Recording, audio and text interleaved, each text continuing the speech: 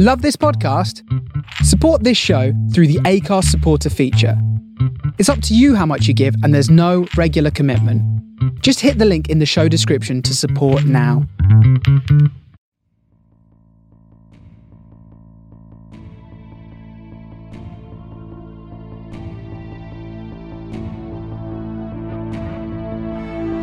You're listening to SFP Now.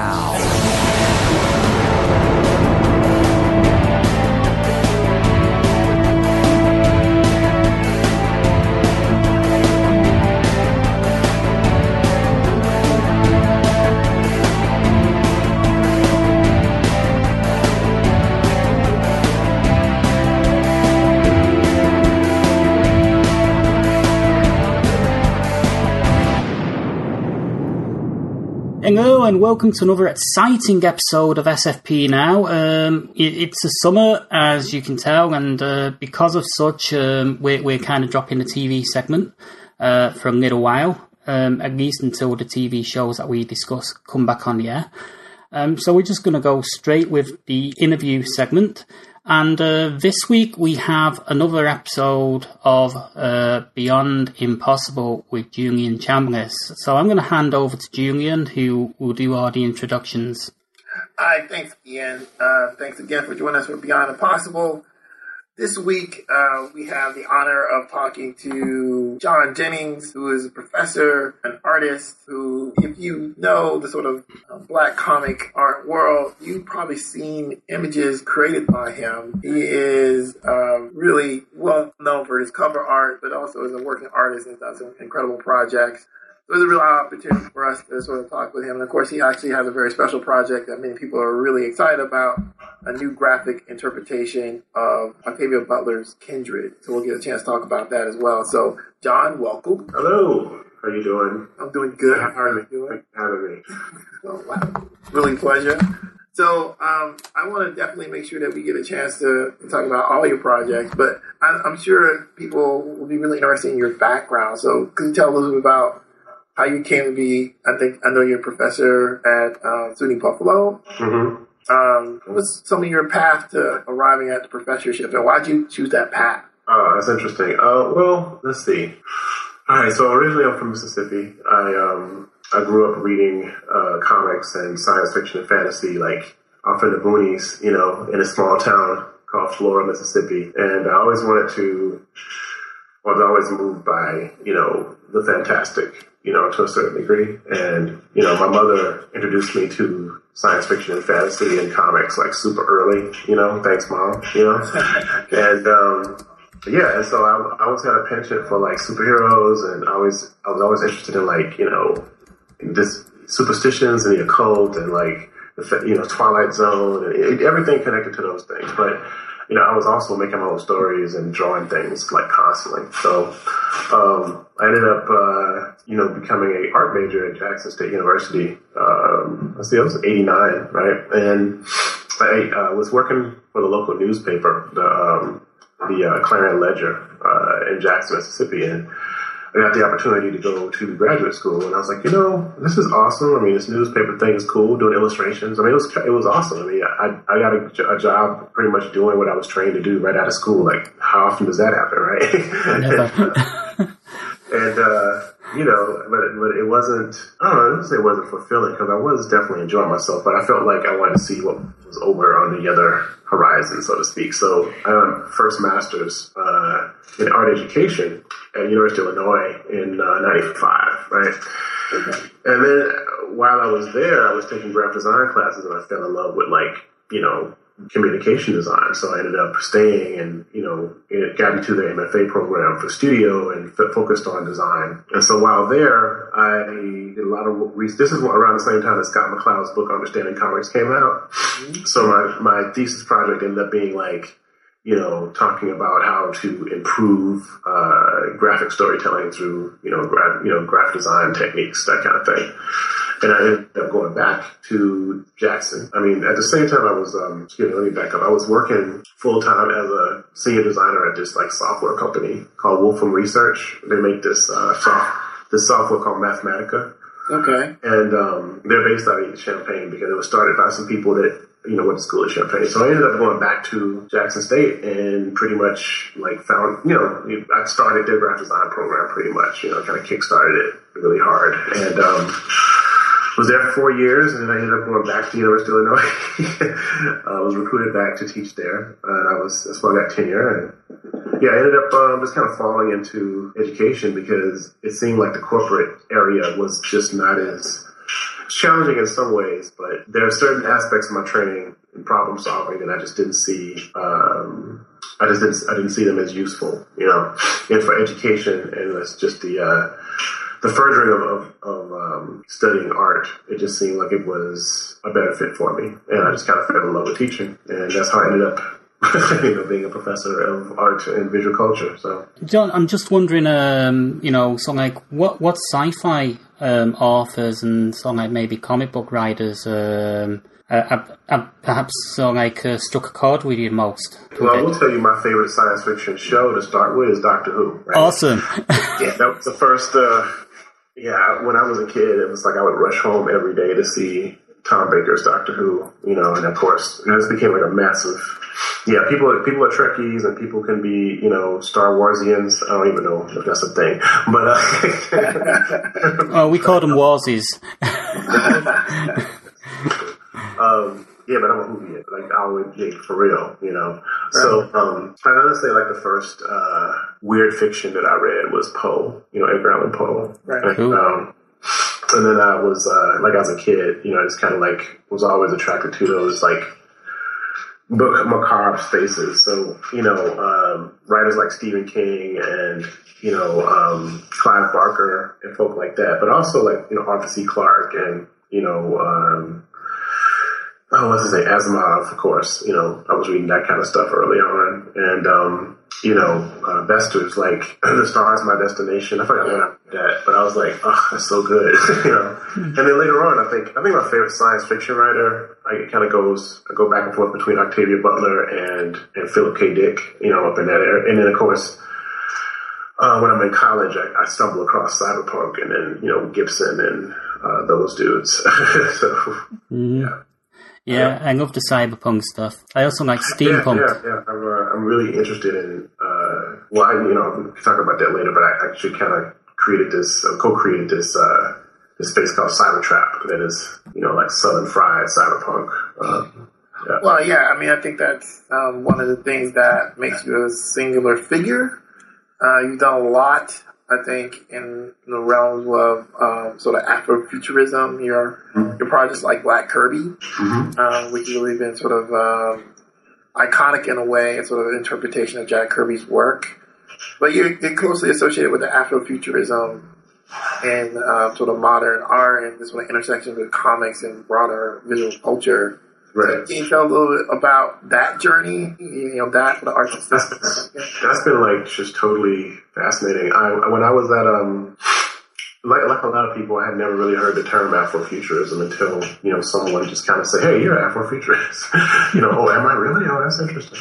Of course, just a little bit of background. The term is coined in 93 by Mark Derry in his Flame Wars, where he starts to talk about the budding technoculture and the cyberpunk and things of that nature, and how it intersects with a particular type of method that Black people are using technology or depicting technology, right? Right. So, and that's on the background. But I didn't come across the term until early 2000s. I was doing this project called Matters of the Fact, and it was a series of images that looked at the intersections between Blackness and technology, and also how those start to become these manifestations of modern day stereotypes. I was really fascinated with stereotyping and how it relates to constructions of the image, right? And so what I started doing was creating. I was really influenced by Donna Haraway's Cyborg Manifesto, and so I was kind of remixing those ideas. She doesn't really talk about race. But, cyborgs who are Black, wouldn't they be seen differently? That kind of thing. And that was kind of some of the impetus for doing it. And so I showed these works to my friend Dana Rush, who was teaching at the University of Illinois at the time, and she's Africanist, and so she studies African history, and so she saw the work, and she's like, "Oh, this looks really Afrofuturist," and I was like, "Wow, what is that?" so from then on, I just kind of became really interested in Black speculative culture, and that kind of started me on my journey, thinking about how we intersect with these different types of speculative cultures, and how like Black people or people in the diaspora use speculative narratives, whether they're auditory or visual or what have you, as kind of a liberation technology, to kind of reset history or to critique it through, alternative means of narrative, whether it be song, whether it be, comics, what have you. And so, and one thing that's really interesting about Derry's work, in his original piece in Flame Wars, which is called, what is it called? Black to the Future? Yeah, Black to the Future, yeah. Black to the Future. And he talks about the Milestone Media comics, right? Which at the time were brand new, right? We're talking about the mid-90s, like early 90s, actually. So they had just come out. And so he kind of cites Icon and Rocket and, like, Hardware in particular, and then Static, as extensions of what he's looking at as kind of an Afrofuturist aesthetic or, cultural production space, right? So that's kind of like where we start. And so what ends up happening is I end up becoming aligned with people who are like Bill Campbell and Ronaldo Anderson and yourself and other folk who start to do work in like comics and speculative culture and horror and fantasy. And I just ended up doing covers of people. Like, for instance, Natasha Womack's book cover, I did that one when she started writing about Afrofuturism. Did the cover for Octavia's Brood, which is a collection of essays by on-the-ground activists who write science fiction, who wrote science fiction pieces. It's edited by Walida Amarisha and Adrienne Marie Brown. And also I did the cover for Mothership, which is a collection of Afrofuturist stories published by Bill Campbell's Rosarium Publishing, and also did the Sam Delaney book cover as well. So, so what starts to happen is that the way that start to imagine what these technocultural spaces look like start to kind of like maybe direct a particular aesthetic around Afrofuturism. And then, of course, when Stacey and I created Black Kirby, it totally pushed that intersection even more, because it starts to challenge like the idea of the author, and it totally utilizes the digital as part of the aesthetic, and also challenges things politically. And it's been kind of a ride since then. So I don't know. So I ended up becoming aligned with these Black speculative spaces, and started co-creating Black comic book festivals, and also think tanks and colloquia like, Planet Deep South and Astro Blackness and, things of that nature. So studying it, I became like a scholar looking at Black cultural stuff, but also produce it and also facilitate others to produce more. So that's kind of like the triangle of what I do in that space. Right. It's like a unique, creative, curatorial commentary, sort of like alignment there. Right. And I do want to say that, like, Natasha Womack's book is called Afrofuturism, the World of Black Science Fiction, Sci-Fi, and Fantasy Culture, which is the official title. So if you're looking for it, you listen to this and like, what book is that? And Stacey Robinson, of course, is your partner with Black Kirby. And I think you can see images of Black Kirby through Society 6. Right? Yes, Society 6, and then our catalog is published by Cedar Grove Press. The second edition of it is available on Amazon. Cedar Grove. They're just called Black Kirby, in search of the Mother Box connection. I want to explore a little bit deeper, because I know that people, rightly so, are taken by the sort of imaginative imagery and like provocative approaches that you take. But you often talk about these things, and you mentioned the really important points. So you speak about Black imagination as a liberation technology, and I think that's a thing that like academics might throw around and like understand, but there's a whole world of power and relationships there. And I know from some of your work and from some of the conversations we have that you have a very sophisticated understanding of like the root of this sort of liberation technology. So could you, for a listener who's just being exposed to like all these concepts, say a little bit more about liberation technology idea and how it relates to cultural production? Definitely. I'm working on this piece with our friend Clint Fluker.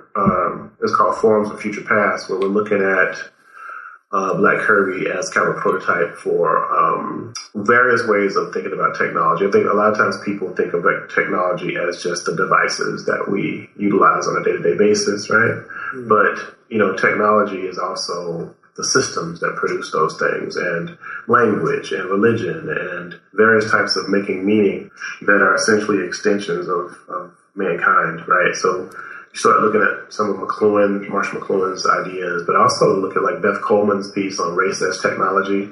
And also there's a great book called The Prosthetic Impulse that talks about various ways that the technologies and systems can be reappropriated and you turn them into tools, the extensions of ourselves. And so when you start thinking about race as a technology, and that starts to open up a lot of different things, right? Because, a technology is something that helps you, right? And so you can actually hack into, how you are perceived. Say, for instance, passing. When a Black person has the proper amount of melanin or lack of melanin in their skin, and they could actually pose as white. That's actually like hacking into a system, I call it chitlin hacking at one particular point. It was like, seriously, like tens of thousands of people after, emancipation just became white, and they actually just moved among, quote unquote regular Americans, right? And so, these are different ways that that technology can assist you. But the other thing is that, writing, for instance, and something as simple as writing that a lot of people take for granted was totally denied and even illegal for slaves to learn, right, during chattel slavery. The thing about those types of spaces is that someone who is disenfranchised always sees the opening. They always understand that by not having access to a particular type of technology or system that they are being exploited. So, of course, the first thing that Black people want to do is actually, learn how to read, right? So this is where stuff like pit schools come from, right? Where people would like dig pits and hide in secret, to teach each other how to read and write, right? And these are, to me, are liberation technologies, too. It's something as simple as that. But then once you start to utilize those tools to imagine other spaces, one of our friends, Kevin Sipp, talks about this, is that we weren't necessarily allowed to write science fiction, or we weren't accepted in the science fiction community. So we took, something that was God-given gift like music and turned that into a science fiction space, right? He says this all the time. I think it's brilliant, actually. So you look at things like Swing Low, Sweet Chariot, right? And then how that gets reappropriated in something like, some of like Parliament Funkadelics music. And then you also look at like current day folk like, Janelle Monáe and Terrence Nance, who utilize media to talk about various states of Blackness, right? What I love about this is that you're using narrative to hack into the stereotype, break it open, and own it, saying use it for your own devices. And I think that is, that's part of what we're talking about. That through story and through media, that you can not only imagine those spaces, but eventually they can become real, Anyway. So one of the things that's really intriguing about this idea of alternative means of narrative is that, while Afrofuturism is really sort of defined by a 1970s, and I always think about futurism, and of course the second thought is Sun Ra, as a sort of like seminal figure. By casting it in the mode of like the oppressed sort of hacking the system, and like these other modes of thinking and doing, you can sort of see what is essentially like a kind of hacking ideology sort of rooted in people of color, or really all oppressed people. Their appropriation and remixing is really like a hacking of like the mainstream to empower them. And so that really opens up like a large swath of culture that you can sort of look for that process. And you've noted like things like horror, and you've talked about, sort of Afro-American influences on that. And like that works into some of the work that you do. Can you talk a little about like that sort of that element? Because I think that's also one of the things that's really interesting and sort of emerged from some of the spaces that you helped sort of create. Yeah, definitely. Let me follow up a little bit that because,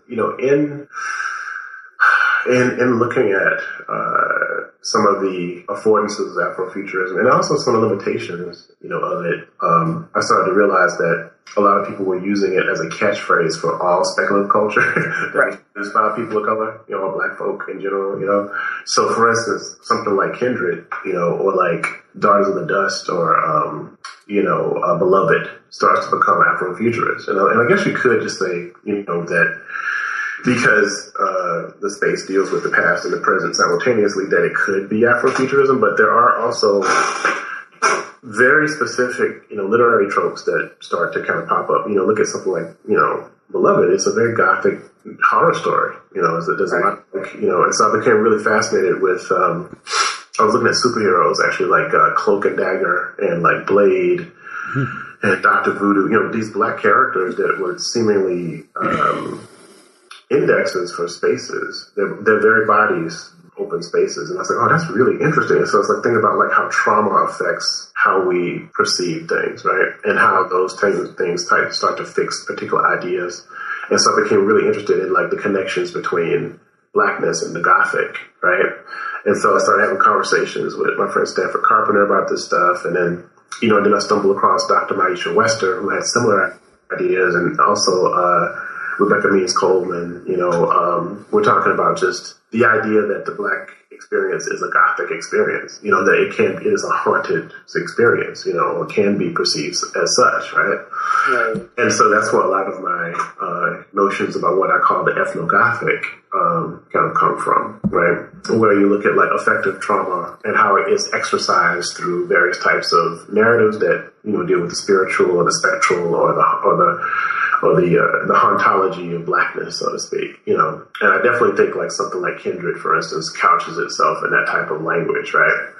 Even Octavia Butler herself called it like a dark fantasy or a dark, surreal fantasy work, not necessarily science fiction, right? Right. Yeah. So those are things I'm working on right now. So stuff like my book that I need to finish up, Blue Hand Mojo, there's a piece I'm working on with a bunch of other people called Box of Bones that is essentially that, where the main character is a graduate student at Berkeley who is studying Afrofuturism, Afro-American history and like narrative. And so she comes across this fictitious box, in her studies, and it always seems to be marked with like racial trauma and violence, right? And so slowly but surely she realizes that this mystical box is not a myth at all, it's actually real. And so it's a way to talk about, issues around slavery and discrimination that still haunt our country today, as specters, I think it's always interesting that people refer to slavery as a specter. I think that's very intentional, Anyway, so those are things that I think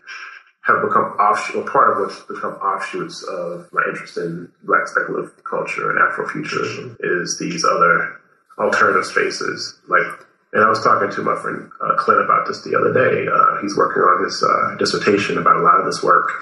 And so we're kind of coming up with this notion that, race is such a powerful technology or lens that it distorts reality. It actually totally distorts. It becomes like this really powerful epistemology when you apply it to something like science fiction, right? Yeah, anyway. So one of the things that's really interesting there is the sort of way of rethinking the sort of Western experience, particularly people of color, the diaspora. But that also intersects with the sort of contemporary debates about the future, right? One of the things that makes contemporary debates about race so pivotal isn't simply that the past is at stake. It's also about what future activities will happen. Right. It's done work there too, sort of like taking what I think many people would understand to be the sort of traditional Afrofuturist emphasis, which is on like a far future where people are reimagined and technology is manipulating them. So like project like Kid Code. So can you talk a little bit about something like that? Oh yeah. Kid Code was the result of a road trip. so I love time travel stories, right? So actually, he's really influenced by Doctor Who. He even has a long scarf. You know, he's like this long scarf that is a computer. Actually, he hasn't used it yet, but it's actually a living computer. So anyway, so Stacey and I were driving to Columbus, Ohio, for like a comic convention, and I told him about some of these ideas I had about a hip hop inspired time travel kind of superhero or character. And so what we started doing, you know, that's why I talk about the mythology, is like, you know, the idea of speaking things into existence. The technology of Nomo, or the extension of Nomo, which is a Pan-Africanist idea around speaking things into existence, right? So you basically make things manifest literally by speaking them. You know, I think that's extremely powerful. And so if you think about, you know, the tradition, Judeo-Christian belief structures around creation of the universe, you know, so God was an MC. So we actually start thinking about like how we intersected various creation mythos with hip hop culture. And so, you know, the original universe is like remixed by these evil DJs. And so, you know, God's right-hand man, Father Time, has to create these emissaries that time travel through this giant, like, chronologically oriented quilt that's spun by these 4 DJs called the Unfadable Four. And so the idea is that they have to go and find shards of God's voice, because what happens is they sample God's voice and they remix it, and by doing so they remix the universe, and so they're trying to reset it, or at least get closer to the original mix, you know, because this dark mix was never supposed to exist. All this pain and suffering was never supposed to be here. So yeah, and so the main villain is called the Power, right? So which they must fight. Cool. You know, that kind of thing. So, you know, those are different tropes. So it's like fantasy. There's a lot of like, it's really science. It's really science fiction and fantasy, or, you know, it has that kind of, it's very, you know, space opera, but also adventure. And, you know, he's not a superhero, but he kind of has some of the swagger of like a superhero kind of character. And yeah, so that was one particular project that we're working on right now with the first 40, it's like a first graphic novella. It's like 40 pages. It's out right now. I'm trying to finish up the rest. But I also started thinking about, you know, other future spaces that haven't been dealt with as much. And so I had the honor of being invited by Henry Jenkins to speak on a panel at this cyberpunk celebration. Oh, wow. Yeah, it was. I could see a link to it. It was pretty cool. So what happens is, and this is actually what some of the ideas around, like, you know, Planet Deep South and, you know, other things start popping up, because, you know, the question was, how has cyberpunk affected people from various backgrounds? So it's myself, like Nalo Hopkinson, Alex Rivera, people like that who were influenced, obviously, by cyberpunk in some way. So he was looking at how Black Kirby could be an extension of cyberpunk, right? But I started thinking about, well, what is Black cyberpunk? Because, you know, people like Balagun Ojitade and Milton Davis, they have this whole, like, cyberpunk construction, right? Which is pretty much like, you know, Black cyberpunk, right? And so I thought that was awesome. I love that kind of recontextualization of a genre like that. And because they also do stuff like, you know, steampunk, you know, by taking out the punk aspect, which is, even though maybe wrongfully so, codified as a more white space, right? And it's something that's obviously coming from an African-American, you know, musical tradition like funk, and then that becomes a really interesting, you know, alternative space. But I started thinking, like, wow, you know, I don't see a lot of narratives about the poor South, you know, like Black urban South, you know. And so my friend Regina Bradley does a lot of work on the trap, like original trap music, which is pretty much like, you know, Southern ghetto-wise, like violent, hypersexualized drug space, you know, that has a musical component as well. So I was like, well, you know, trap music actually is kind of a really like inversion of like a punk kind of space, right? Yeah. So that's where I started thinking about, well, what would a cyber trap look like? Because the idea of the trap is that you can't get out of it. Right. You're too poor. You're gonna live and die in that space, right? So I imagined we start doing a world building exercise where we imagine like a post cataclysmic space where basically this massive hurricane has destroyed, the whole southern space, and so everyone moves deeper into spaces like, Jackson, Mississippi, for instance, which is what we use as a staging ground for this. So Florida is pretty much decimated. I'm sorry.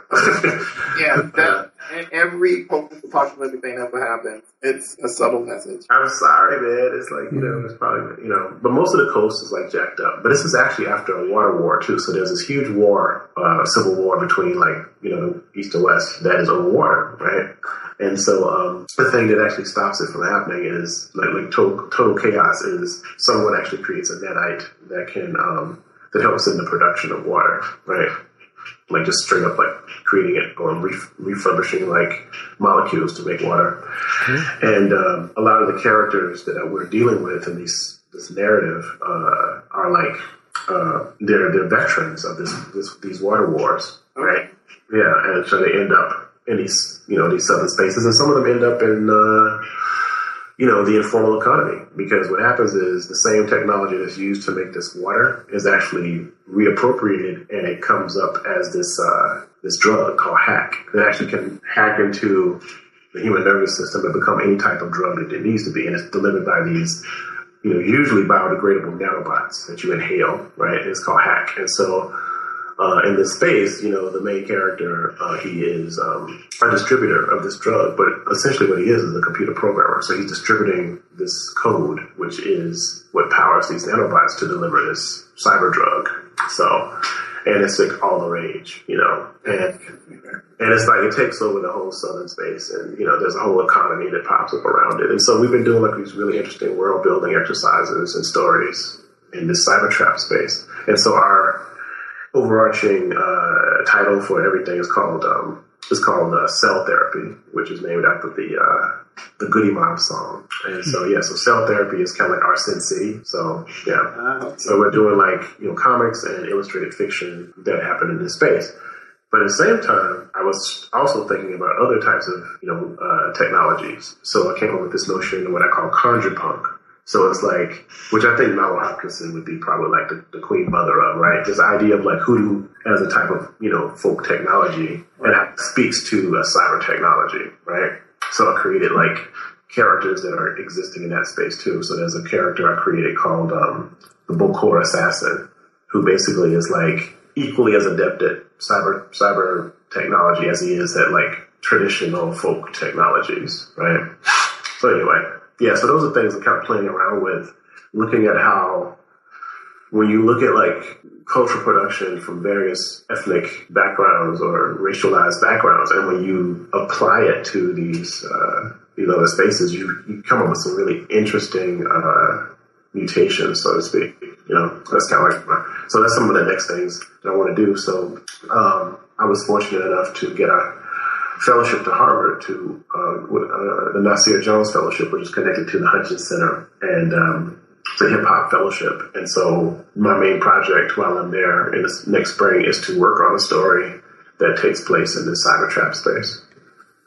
So is the cyber trap, is anything out based on the cyber trap, or is it something like very soon actually. Regina is working on a couple of stories. I think Obsidian might be publishing one. They're running a special journal where a lot of our colleagues actually have things that are coming out in that special edition of the Black Speculum Space. Right, and I actually even have a 5-page visual essay that kind of talks about the ethnogothic, for instance. But Regina's doing like a cyber trap story that we kind of helped to kind of put together.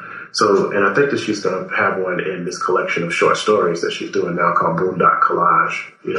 So those will be some of the first inklings of those stories. So I think, yeah. So one of your real sort of process is a creative process, but it's also a kind of institutionalization process.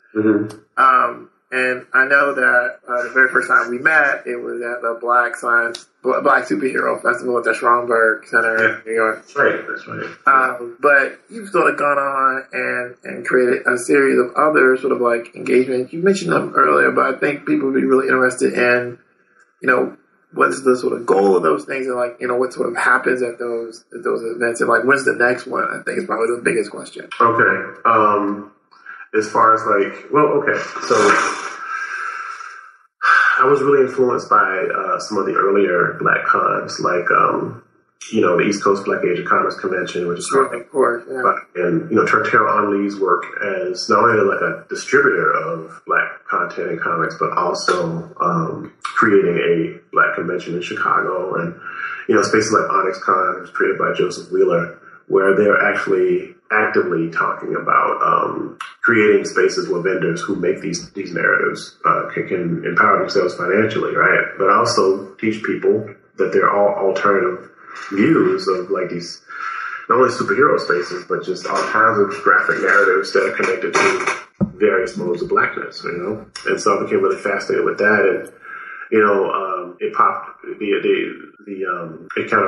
It was fortunate that Black Kirby was still like showing, and Jonathan Gales was also still touring his first film, White Script's Black Superman, which deals with like Black identity and masculinity in comics, particularly superhero comics from like the late 60s into the mid 70s, and so Jonathan and Jerry Craft, who was a wonderful cartoonist, and also Deirdre Holman and myself came up with this idea to kind of pool our resources. We all wanted to do something around comics. We're like, well, let's just do it at the same time, and so that's how the festival was born in the Schomburg Center, and so since then, I think next year will be our 5th year. It's grown exponentially. And so one of the main things with the show, not only that Black people are really into this stuff, but we have a very diverse representation of these spaces, right? Right. And so then what happens is the summers, I teach a seminar in the MFA program at CCA in comics. It's California College of the Arts in San Francisco. And so I was fortunate enough to meet Aaron Grizel, who's the president of the MLK Foundation, North California, and they do a massive MLK celebration, actually, the same weekend that we do the thing in the Schomburg. So basically what starts to happen is we got the idea of like, hey, not only do we institutionalize this, but let's do a massive celebration, like bi-coastal 2 events that kind of happen right after each other on MLK weekend. And so that's what we've been doing for the last few years. So that's Astro Blackness. No, Astro Blackness is more of an academic think tank. That's actually the one on the West Coast is called the Black Comics Arts Festival. Okay. It happens the same weekend as the Schomburg event. Okay. Last year, we had about 4,000 people at the BCAF and 6,000 at the Schomburg. So yeah, it's a lot of people, and so I think that it's growing, and when you look at like the amount of content that's being generated, it's definitely a massive audience is out there. I'm very excited about it. So then, of course, I started to talk to Frederick Aldama and Ricardo Padilla. Ricardo Padilla actually created the Latino Comic Expo, which is on the West Coast. I met his son at the first Schomburg piece, and he reached out to me. He wanted to collaborate on something. So between myself and Ricardo and Frederick, who was a professor at Ohio State University, we created the first Black and Brown comic book convention. It's called SoulCon. The first one happened in October. Second one will be coming up on October 1st, October 14th, and it's at the Ohio State University in tandem with the Crossroads Comics celebration that they do. So it's the same weekend. And so we have this big comics festival, or multifaceted, that's happening at OSU, So the second one is going to be October 14th. So yeah, Astro Blackness is actually something that I conceived with Alifu Nama at Loyola Marymount University. And the idea was to kind of create a accessible space for people who are very interested in different ideas around, Black scholarship and the speculative and formats. Yeah, and so that's actually a spin-off of that was, of course, Planet Deep South. That was a kind of a sister event. So. And your plan is to continue with Afro Black Dance, Planet Deep South kind of events. Yeah, definitely. We just have to figure out, just the logistics of things. Right now, I'm just trying to figure out how to delegate a lot more and, those types of things. Right. Ian, did you have a question? Yeah, I had a quick one. You mentioned an event called the Crossroads Festival. I'm just wondering, Crossroads, is that kind of like inspired, the title is inspired by Robert Johnston's blues song, The Crossroads, or? No. I think what it is, it's Columbus, Ohio is becoming like, kind of a big comics town, and they're thinking about it, as like kind of a gateway to the north kind of thing. I think that's kind of like where they got the idea from, but yeah, it's called Columbus Crossroads Comics. So it's called CXC. It's the second year, and it basically is put on by the Ohio State University Billy Ireland Comics Library. Okay. Yeah, and yep. So that's actually happening again super soon. Cool. So, as a creator, of course, Black Kirby, as you mentioned before, is very much inspired by Jack Kirby, sort of Silver Age comic work, sort of reimagined through the African American experience, and that's something that I really do recommend that people check it out. But your latest work, and the one is coming out very soon, is a graphic interpretation of Octavia Butler's The Kindred. And I think actually, aren't you scheduled to sort of debut that at San Diego Comic-Con? Well, there's going to be a panel discussion about it, so so I'm sure we'll be talking about process and have some images from it. I think the first time that someone will see at least the black and white version is at the American Library Association. The advanced readers copies will be available there. The ALI meeting this coming week. Yes. Oh, it's in Orlando, actually. Yeah, that's right. Yeah. So they'll have the advanced readers copies there of the graphic novel, the adaptation by Damian Duffy, and the illustration by myself. It's a 240-page full-color graphic novel. That is I think it's kind of awesome.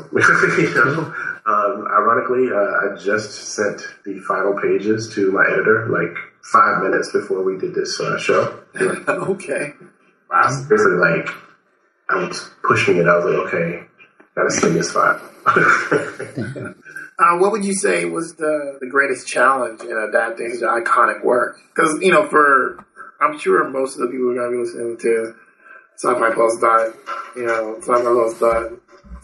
Now, Sci-Fi Now, are going to know who Octavia Butler is. But for the odd person who might just be born, story, could you sort of like lay it out a little bit? Lay out the story a little bit, you mean? Sure. So basically, the book itself was written in 1979. It takes place in 76, though. And she chooses the bicentennial of our country to have a really interesting, metaphysical discussion about race. And so she was really influenced by some of her classmates and other people who would say things like, just talking about the culpability of black people in their own enslavement and what they would do if they were alive then, that kind of thing, right? And so what ends up happening is there's this woman, her name is Edana Franklin, Dana for short, who's married to this white man named Kevin Franklin, and they're both writers, and they live in Southern California. They're moving to a house in Southern California. And in the middle of unpacking boxes, Dana inexplicably is catapulted through time and space to a riverbank in the middle of a plantation in Maryland. And she sees this little red-haired white kid drowning in a river, and she instinctively swims out to save him. And then as she does this, his mother comes out, attacks her, and it's like, oh, get away from her, and then that kind of thing. And then she turns around, and his father has a gun in her face. And all of a sudden, she pops back to 1976, covered in mud and water on the other side of the room, and her husband is like, okay, what just happened? so anyway, so this happens many times over the course of the story, and little by little, she starts to realize that this kid who she always ends up saving is her, like, probably her great grandfather, right? His name is Rufus Whalen, and so the entire story is about survival and about, like, you know, again, the haunted realities of slavery and in our country, and also these really complex relationships that happen. And it was Octavia Butler's challenge to people to really think a lot more critically about sometimes the oversimplification of how slavery functioned as a system in our country, you know, and also the intimacies that kind of like spin off of such a really complex and unfortunate system, right? So she's using science fiction or dark fantasy, whatever you want to call it, to talk about these various levels of complicity and dependence and affect, you know, in this really weird society, you know. So yeah, anyway, so that's Kindred, and so it basically takes place between 1976 and various times in the 1800s. Wow. So, yeah. I think many people will recognize Octavia Butler as, at some level, I think some people would argue she was the science fiction writer that first broke through to become a kind of mainstream literature figure, which is a complicated narrative about science fiction being on the margins versus it being part of, like, sort of canonical, legitimate literature. But she was a recipient of the MacArthur Grant, and she produced many works, but no question that The Kindred is, I think, arguably by far the most famous and most well-known. It's the most well-known. I think in some ways it's the most accessible because it's a complete narrative that's not part of, she has several series, right, that she's successful. So that's, I think you're right about that, definitely. And so the decision to adapt it to a graphic narrative, you know, we often say this about movies that are made from comic books. It's really hard to make a good movie from a comic book. People think, well, it must be simple, but it's actually quite difficult. Yes. And I think actually interpreting Octavia Butler, it would be a difficult preposition. Mm-hmm. What were some of the challenges that you faced with the decision to adapt this? Mm-hmm. You and your partner, Damien Duffy. Yeah, Damien, who is amazing. He actually did the lettering, too, on the project. And okay. Yeah. He's actually, a lot of people don't realize it, but he's a very talented letterer. He really takes it, he elevates it to an art form. I mean, it's an art form, but he really has these very particular notions about it, which I find is awesome. He's a great collaborator. We've been working together for over a decade on various projects, both creative and academic. He just finished his PhD in library and information science from the University of Illinois. I'm very proud of him. And yeah, so it's Dr. Damien Duffy, actually. I think one of the most difficult things, just talking to him about it, is like the first thing was like, do you set it in the present or do you keep it in the past, right, in the 1970s? And so we decided that because of her initial ideas around it, that the 70s would be a lot more potent space to talk about these things, but it still resonates. It doesn't necessarily have to be now for it to make sense to us, right? So that was one thing. The other thing was the story itself is longer than the page count of the graphic novel. So wow. The graphic novel is only like 237 pages of narrative, right? So yeah, and I forget how long the original novel is, but it's probably about 1,000 pages. Probably around about 1,000 pages, I should imagine. Is it? No. I don't think it's that long, but it's not that long. It's not that long. Around about 600, you get? No, it's hold up. All this debating. Google it. How long? It's about 5,000, please. You can murder someone with it. No, it's it's a tome. Let's see, Kindred is Yeah, it's 306 pages. So, Yeah. So we're short. So they wanted to do it in 240. And so one of the first things was, okay, well, what do you cut out? And so it's like, how do you cut out anything? So that's the hardest piece. Yeah, if it was Lord of the Rings, it'd be easy. Just cut out the bit where they bump into the tree guy. Right. So, yeah, I mean, it's that's the hardest piece. Is like, trying to figure out how to show different time zones, how to keep the tone of the story. Right. Yeah, because it's very dark. It's a very dark story, and the style I use on it is my style in general is pretty cartoony. So I'm storytelling, and so my hand is very very much like a caricature artist. So that's I think the juxtaposition of a lighter style with the heaviness of the book, I think, works for it. I think the other challenge is, adapting a massive book while you're working on your dissertation and teaching, that kind of thing. So, of course. Yeah, so it's a lot of work, and I have all of the artwork, so that included like all the breakdowns, all the pencils, all the inks, and most of the color. I mean, all the rendering.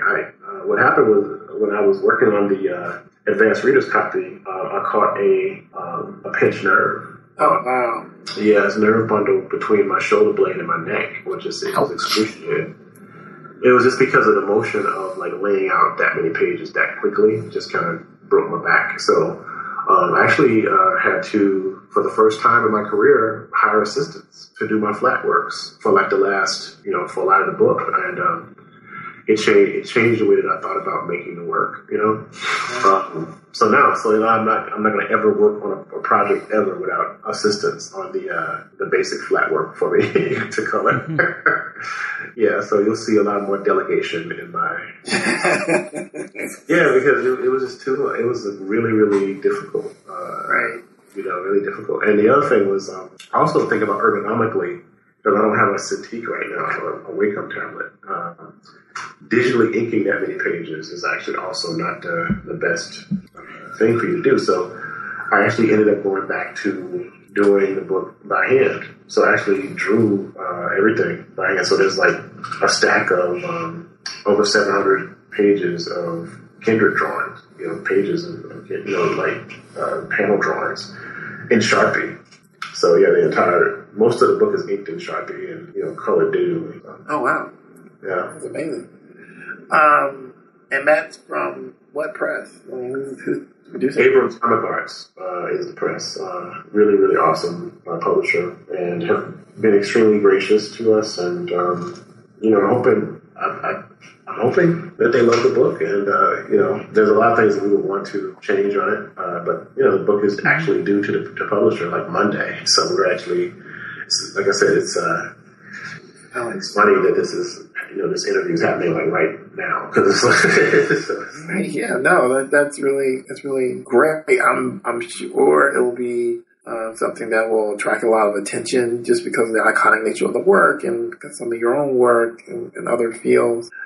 And that brings me to a really important question. You're such a sci-fi geek. Mm-hmm. Have you ever been approached to do anything for any of the publishers, like a Marvel or a DC? Not as of yet. I mean, I think, if someone did, if they did, I would love to work on something with them, I guess. But, no, it's, I think I've always been like more of a fringe character. Like, we have different levels of notoriety in different fields. Like, as a scholar, I'm pretty well known, these days.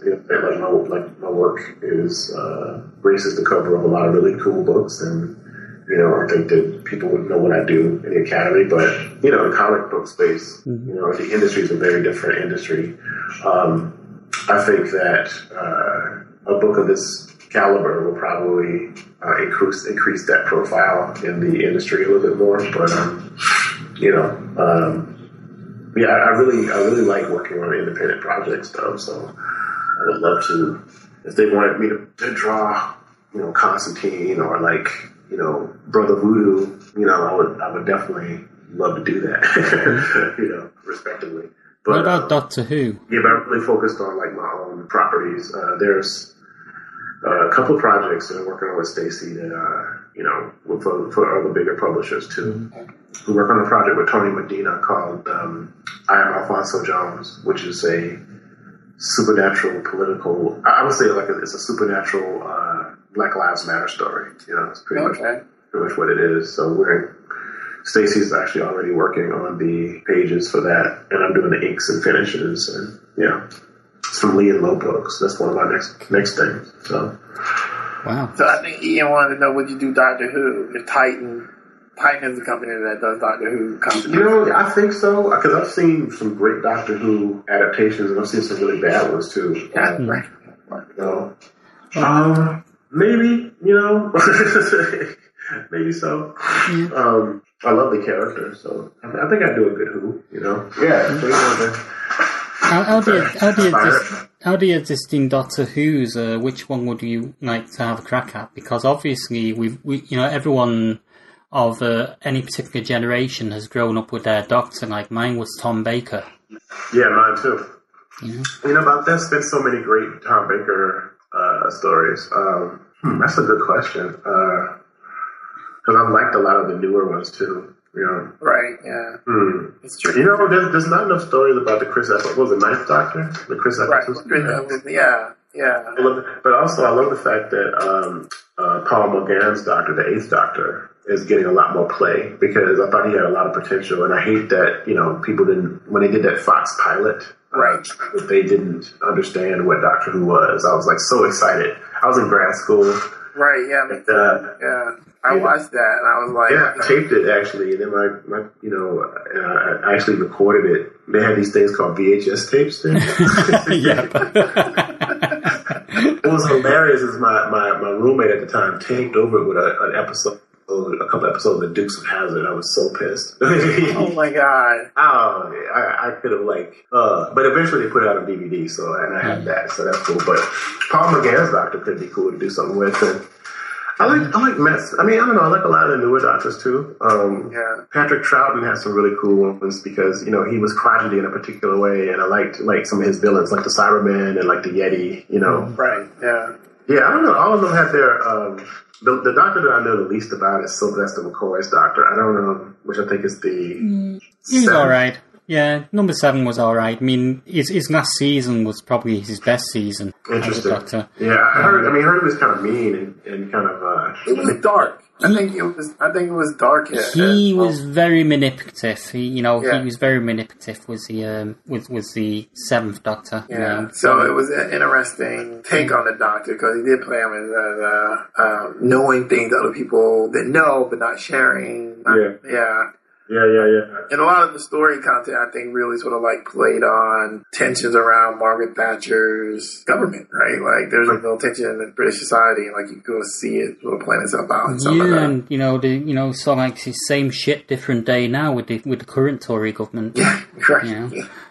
Well, in fact, that was one of the things when the Doctor came back, that the Eccleston Doctor was accused in the news. Now we're off topic. Was accused in the news of being anti-government, right? Anti-Tony Blair. Mm-hmm. I've done some research on Doctor Who, and actually, so yeah, it's really interesting. Okay, well here's a fun follow-up question for you guys. Just because I want to bring this up, because prior to Matt Smith, we almost had a black Doctor Who. We very, very nearly had Patterson Joseph. He was sort of like the bookie's favourite until Matt Smith overtook him and eventually got the role. So just throw this out there.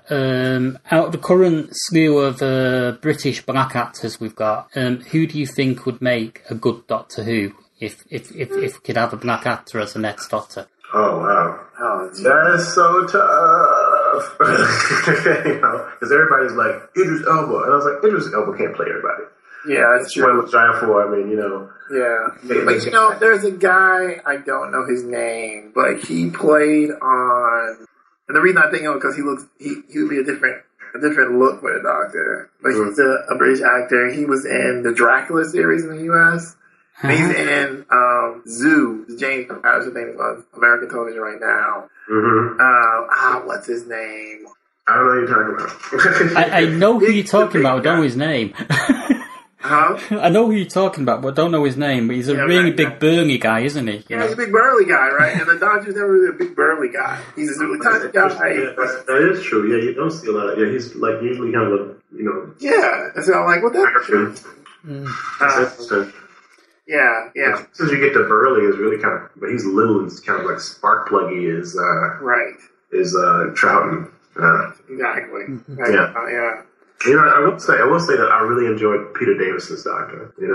Yeah. Yeah, because he had the unfortunate occurrence of following Tom Baker, which he shouldered with a lot of dignity, and I actually enjoyed it a lot. Yeah, I thought he was great. I think what about him is that he was less like to be in the forefront. He was more of a facilitator, and that was his style of solving problems. And that he would actually kind of take the back seat. He didn't mind taking the back seat. And also, I love the fact that he at the time was the youngest actor to play the Doctor, and he played him as an old man. I really liked that, like his mannerisms and the way that he actually like dealt with things. He actually kind of came across as an old man, but with a young face, which I really liked, So, yeah, Peter Davison is one of my favorite Doctors, actually. Yeah. How do you feel about Peter Capaldi as a Doctor? I like Capaldi. I think he has the unfortunate. He doesn't have really great stories, though. I think that they are in a space right now where. What's the showrunner's name again? Stephen Moffat. Stephen Moffat. I think Moffat has actually kind of jumped the shark a little bit. I think his ideas around the character have been close to being done. So as far as like the Doctor as deity, these types of ideas, because you see things. I mean, like the silence is pretty much silence is the weeping angels kind of sort of, that kind of thing where it's like, oh, let's try this thing again. We're gonna remix this idea. And I was very excited about him taking over at first, and he's still, don't get me wrong, Moffat is a wonderful writer, but I think, I think it's time to try some new ideas. And then, like, some of Capaldi's stories were just kind of not well executed, I'm going to say this is going to sound a bit harsh, but I've always felt that Moffat is a far superior writer than he is a TV producer. And the reason I say that is because if you look at the stories he did when Russell T Davies was in charge, the stories that he did for Doctor Who when Russell T Davies were in charge were absolutely awesome. But when he took over as showrunner, his writing seemed to sort of like start to spiral downward a little bit. He wasn't putting out the same quality stories. Yeah. Well, they've already announced the new showrunner. Have they? Yeah, it's Chris Chibnall. The guy did. Yeah, I know. Church Street. I think he did Church Street. Yeah. I know the work. Yeah. So I'm sure. I'm also excited again that we have like another companion of color. Right. Yeah. I'm excited about that. Because I personally think that Martha Jones got shafted. Yes. I wanted Martha Jones to go on for 2 seasons, but that might have been my huge crush on her. Me too. Yeah, I've got a huge, massive crush on Martha Jones. She's one of my ex-wives from another dimension. So seriously, when I was in London, I actually got a chance to see what was it? It was Doctor Who had an exhibition at I forgot where it was. Cardiff. I happened to be in the city because I was speaking at the London College of Communications and with my friend Eric. And this is right after I had tenure, and I want to say after I got tenure, and I was on sabbatical. And I was just so hoping to bump into her. It was so bad. I hope my wife's not going to hear this. Right? So, do you think she'd be good? She knows. Do you think she'd be good She-Hulk? Because apparently she's one of the actresses that is in contention to play She-Hulk in the Netflix series. I saw that. Yeah, why not? I mean, I'm assuming they're going to do some CGI stuff when she turns into the She-Hulk. Why not? I like the fact that she's kind of distancing herself from the Doctor, as is Billie Piper, another one of my favorites. I like Billie Piper as she was a great companion. But I've been loving her on Penny Dreadful. Awesome. I love that show. I just said, see what you say now? I love Penny Dreadful. It's one of my favorite shows. I think it's a great show. It's just really well done. I mean, it's inspired me. I'm working on I have an idea for like a Victorian era kind of like steampunk story, you know, that I want to have. That's been bumping around in my head, you know, for a while.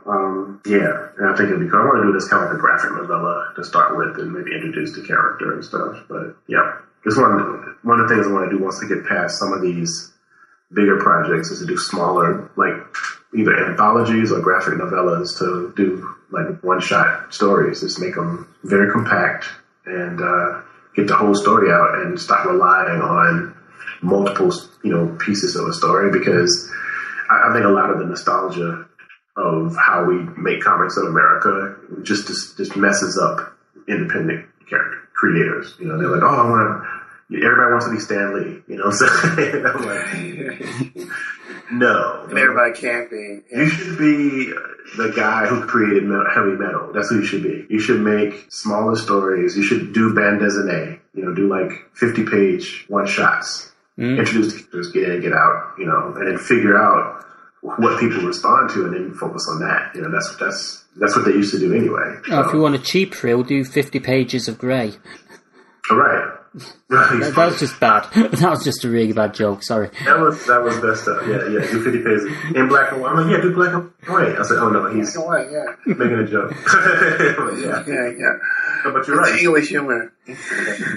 No, it's not the English humour. The English humour is actually very, very sarcastic. I've just got a very corny sense of humour. So. You said very Cardiff. No, I think he said corny. Oh, corny. Oh, okay.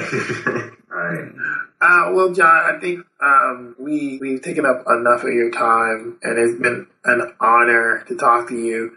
Oh, man, it's always a pleasure, man. I mean, I'm a big fan of you, too, so. Oh, thank you.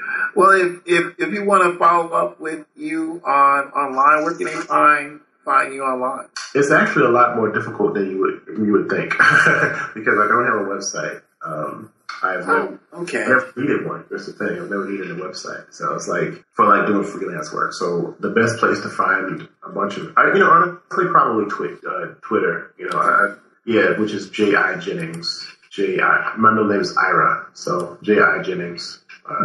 Well, I found your page at the University of Buffalo because I did a quick search before we started this. Yeah. It was an interview that they did with me a few years back. It's called The Soul of Black Comics. That's the one, yeah.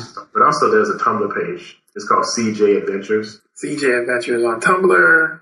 Yeah. John J. Jennings on Twitter. J.I. Jennings. J.I. Jennings. J.I. Jennings on Twitter. Sorry. And of course, look for The Kindred to be coming up this fall. Well, yeah, it's slated to come out in January, but it's probably going to be, I can see it coming out earlier, probably. But yeah, it's slated for January. But look for that. I'm sure you'll hear a lot about that. That's going to be an exciting thing. And of course, Black Kirby is available through Society 6. I think Kid Code is available now as well. Yeah, through Indie Planet and also Rosarium Publishing. Right. And Blue Hand Mojo is also. Blue Hand Mojo is available now as well. Yeah, the first half of it, yes. I'm finishing it up. So yeah, I gotta finish that like now. very, very quick one before we go. Things represent the world of John Jennings. So please do check them out, and thanks for joining us for Beyond Impossible. So bye. Bye. Thanks, Carl. Nice to meet you, Ian. It's been great speaking to you, John. I just want to very quickly ask, when's your graphic novel Kindred due out? Because, I know that you're finishing it up right now. Do you have any idea of when it'll be out? Is it going to be this year? It's slated for January. Yep. Okay, well, I'm going to try and get hold of a copy of that because the story alone just sounds interesting for me. And it'll be everywhere. I mean, Abrams is a large publisher, so you'll be able to get it pretty easily. Cool. We're all what is it? How's it go? Where all great books are sold, or where all books and magazines are sold. Yeah, that kind of thing. Yeah, so you'll be able to find it. Amazon, Barnes & Noble. Yeah, independent booksellers across the nation, around the world. Or Ian's Kindle. Yeah, exactly. No, exactly. So join us next time for Beyond Impossible.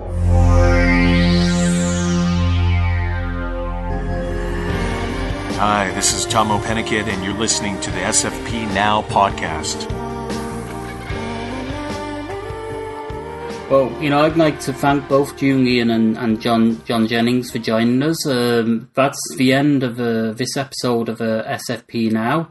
And we'll be back at you again next time. So, thanks a lot.